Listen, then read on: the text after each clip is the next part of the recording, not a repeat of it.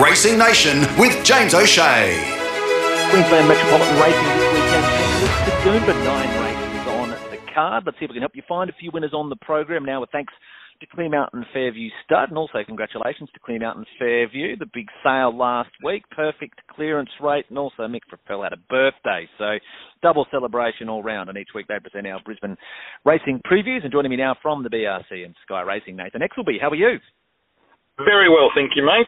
Good morning to you and all the team at the Frappells there at Clear Mountain, and happy birthday, Mick.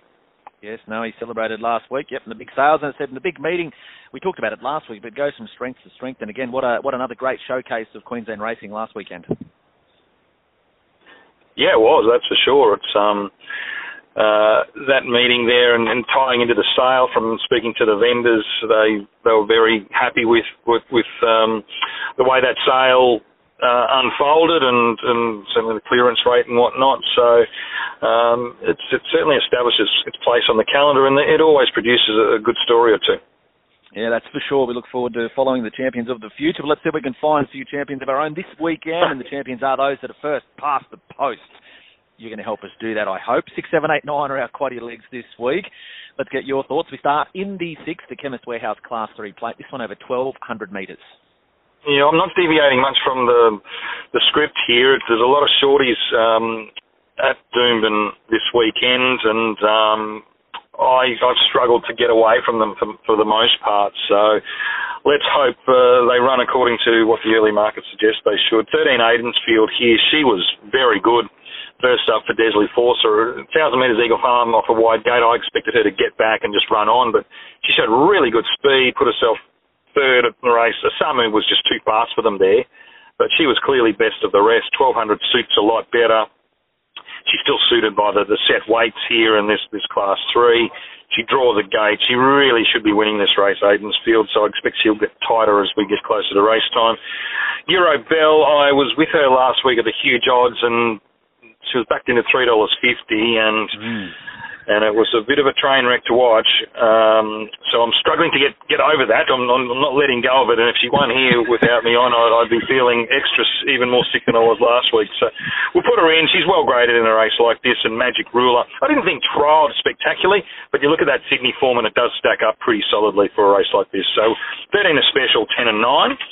We go to the 7th on the card. Probably should ask you as well, just I know we speak Friday morning, but track-wise, weather-wise, have we got a little bit of rain? I know. There's potentially some rain later Friday and into Saturday. So hopefully there's not a huge amount there in terms of making it a genuinely wet track. But every time we race here at Doomben in the last 3 months, it seems to rain. It's extraordinary. You go across the road to Eagle Farm and you get bright sunny skies. But that seems to be the way. But I think with the forecast, it shouldn't get to be where we were looking for mudlarks a few weeks back, so hopefully just nuisance value.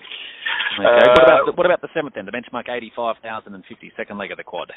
The betting's a little wider here, but I sort of still just came up with the two that are the top of the market here, Streaker and Shamaton. There wasn't much between this pair as 3-year-olds. Well, Shamaton did a really good job last preparation, just coming through the grades. Streaker had a decent break, but then resumed on the poly track. It's hard to make a lot of that poly track form. I think it will live in a world of its own. But what we saw there is that this horse is in a really good shape. He put them to the sword there, and he wasn't far short of stakes grade last season. So we'll put him on top of Shamaton. I don't think there's much between the pair. You've got Lyrical Girl and Dusty Tycoon as the next best. So I think the other pair have more upside than them, so I'm comfortable going with the 16 and 13 there. The 16 and 13, and just a quick shout-out, Streaker, a few prominent Toowoomba owners in Streaker, actually. Chris George, former Commonwealth boxing champion, one of those, the Bolus boys. Dr. Anthony Serquis, so good luck to the Toowoomba connection involved with Streaker. I know they're pretty keen and excited to be there. You'll hear them, Nathan, if it wins, I promise. So, well, I like their sense of humour. It's a well-named racehorse being out of Naked in a Spa. Yeah, I don't know who named it, but yes, it's well-named Streaker. So good luck to Chris George and the crew down there with Streaker. What about the 8th then? It is the Go Transit Media Group ratings being 0 to 75. It's over 1350. Well, if it's not Go Wanji, I don't know what it is here. He's better than these, but, he's going to get back from a wide draw. needs things to go his way, but you just have to go with him. He was so good at Toowoomba. It was a deceptive photo finish in the end. He had to share the spoils, but from where he came from to Detty was a very, very good effort at 1100. I think his career best to this point was 1350 at Doomben. That's what he gets this weekend. I think he just settles back and puts them away. Like I said, I just find this almost impossible if it's not him. I had gave us up as next best off the last start Class 4 win at Caloundra, but the others here, they're just sort of going around at the same level, whereas Go Wanji's on his way to better races. So let's hope that Larry Cassidy can just find a winning path for him and he can get the prize. Go Wanji from the Downs, Tommy Dougal trained there. Great story. What about the lucky last then, the Mercedes-Benz Brisbane Benchmark 85, 1350, the trip, big field to finish us off? Big field and wide open betting, but again, I struggle to get away from the market here. One Never Know More. I think he's busting to win a race.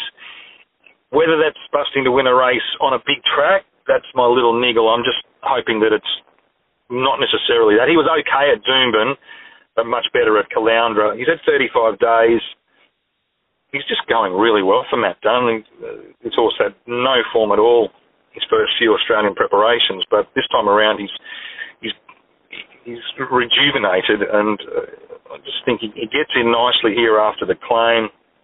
Hopefully he can just find the right part of the track by this stage and get over the top of them. 7 Montenegro Man's flying. I think the last little bit of 1350's Aquarian, 6 Rocket.